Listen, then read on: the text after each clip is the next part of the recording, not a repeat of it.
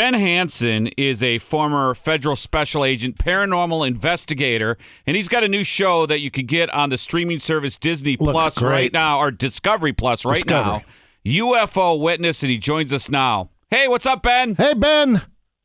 Hey, guys. Good morning. Good morning to you. Hey, let me begin with this. I saw on another UFO show about a month or so ago, on Discovery no less, and I'm sure you're hip to this given your background with UFOs, but the petroglyphs down in southwest New Mexico and all that, Arizona, they have those drawings on, I don't even know how old, like they go back to Aztecian days or whatever, where they have the guys with the helmet and the ships and these beings.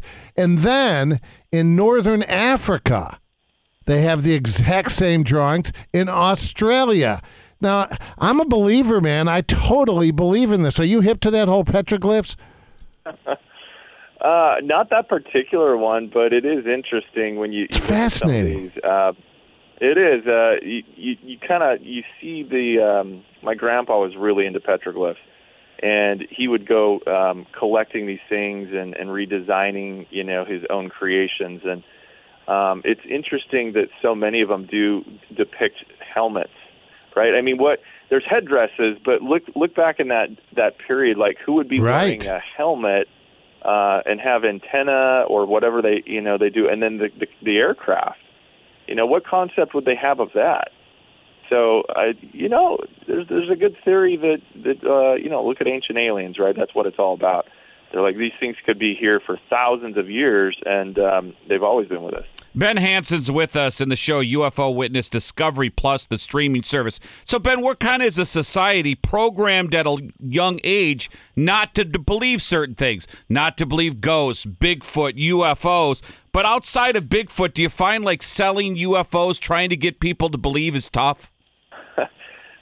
Yeah, like it's easier nowadays. I mean, you made a great point, because when I was a kid, I was told that ghosts don't exist. It was, Casper, Ghostbusters, and it wasn't until I got into college that I had experiences with paranormal investigating. I was like, whoa, okay. I believe more now as an adult than I did as a kid, and same thing with UFOs, except that my parents, in my case, encouraged me and brought me books and stuff to read. And so as an adult, I never thought that I would be doing this pretty much full time, researching the subject. And it's been a lot easier now. I think TV's made it easier, but it's also been that our government has been starting to disclose and giving credibility, so that you're not mocked and you're not laughed at all the time. Because, hey, if they can pour millions of dollars into a program, maybe we should take it seriously. But why so secret with the government? And that's kind of gets the hesitation from people. Why aren't they being more open? Can we not take it? Why are they just releasing these files that you do on your show now? Well, let me give you a quick little example. Okay, this comes from Luis Elizondo, who's a former guy at the Pentagon who's done a lot of the effort in getting this released.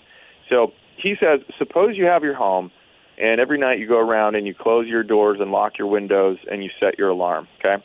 In the morning, you find muddy footprints walking through your house. And this happens night after night. Nothing's been, touched or stolen, but yet there's evidence that someone's been in your house. What do you tell your kids? Is they're old enough? Do you keep it from them? Or do you say, hey, man, sit down, guys. Let's discuss something. Someone has been able to come in and out of our house, if you will.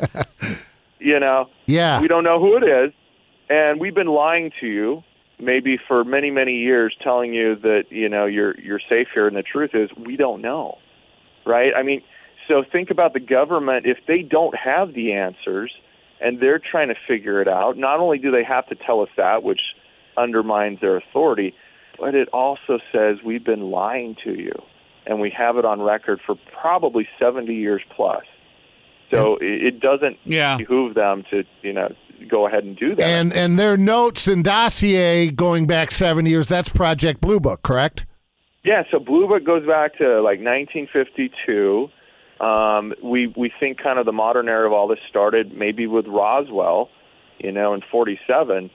And what we do in the show is trace the steps of Blue Book and J. Allen Hynek, who was kind of the grandfather of ufology, and then compare that to modern-day sightings. So we want to know, is there a trend? Is this repeating? Are we getting closer to disclosure? And we should mention the first 3 episodes you can stream now, and then the other 5 episodes will be streaming Thursday, January 21st. Hey, Ben, do you know who Travis Walton is? Travis is a great friend of mine, actually. Okay, yeah. I met him, and I'm telling you, because I was a non-believer, and I'm still kind of, I believe in UFOs, but then Travis's story is a little different. I was absolutely convinced spending time with him. Yes. He's a very humble guy. He didn't want to be that guy. If people read the book, Fire in the Sky, for those who don't know what you're talking about, this was a case in 1975 where 7 loggers, came across an object, and they turned it to the Hollywood movie where he was gone for 5 days.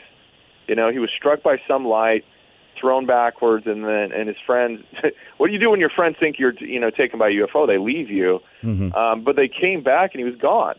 And Travis, it's been many years now, had not been back to the location for a very long time. And I have to tell you, when I went with him and he trusted me and took me to the location, I was observing his nonverbal, communications, and he was traumatized. This really happened. I fully believe it.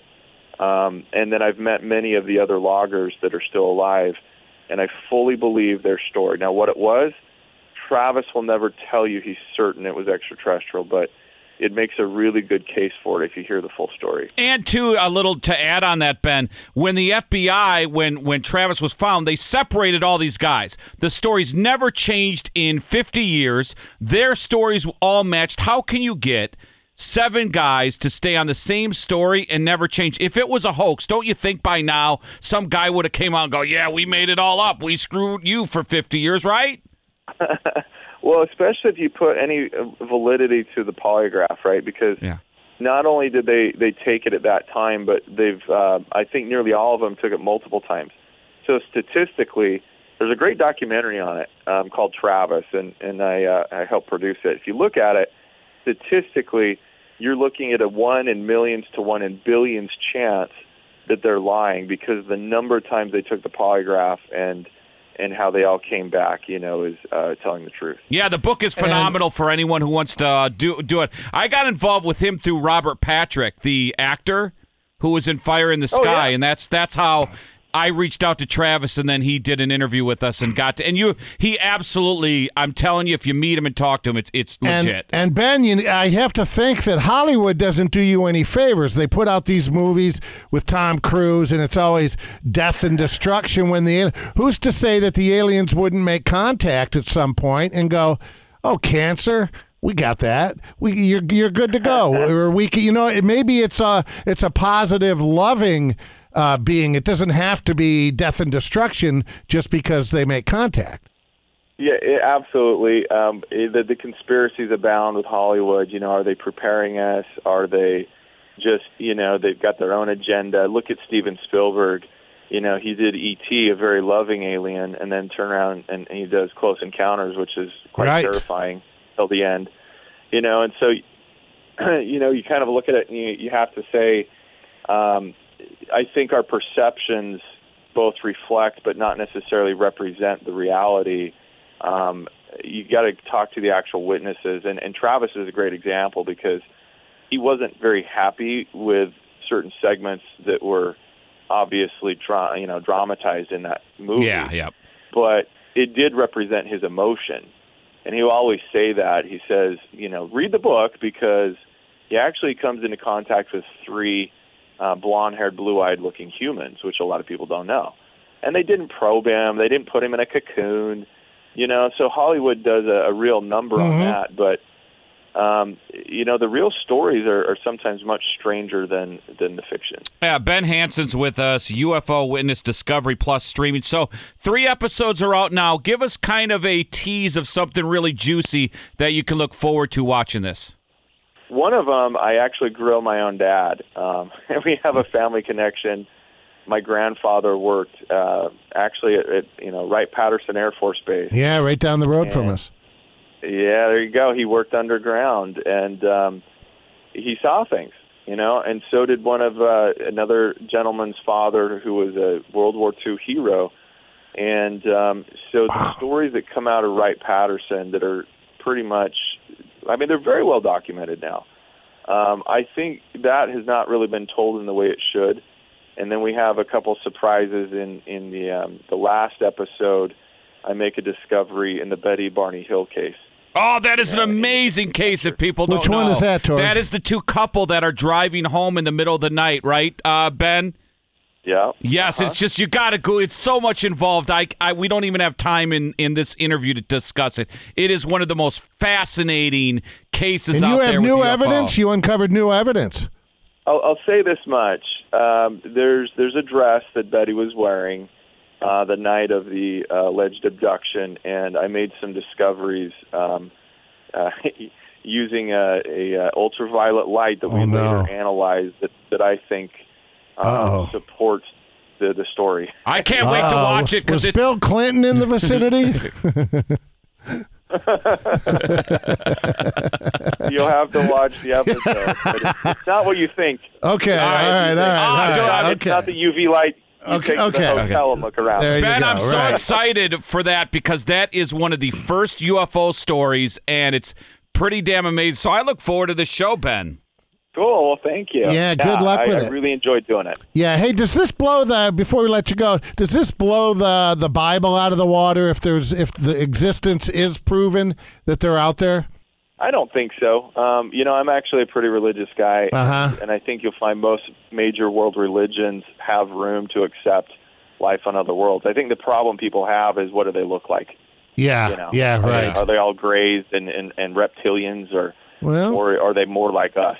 I'm blonde-haired, blue-eyed, so you never know. Yeah, and we're ugly, so yeah, we're like aliens. Ben, thanks for your time. We look forward to watching it. Thank you so much. All right, take care.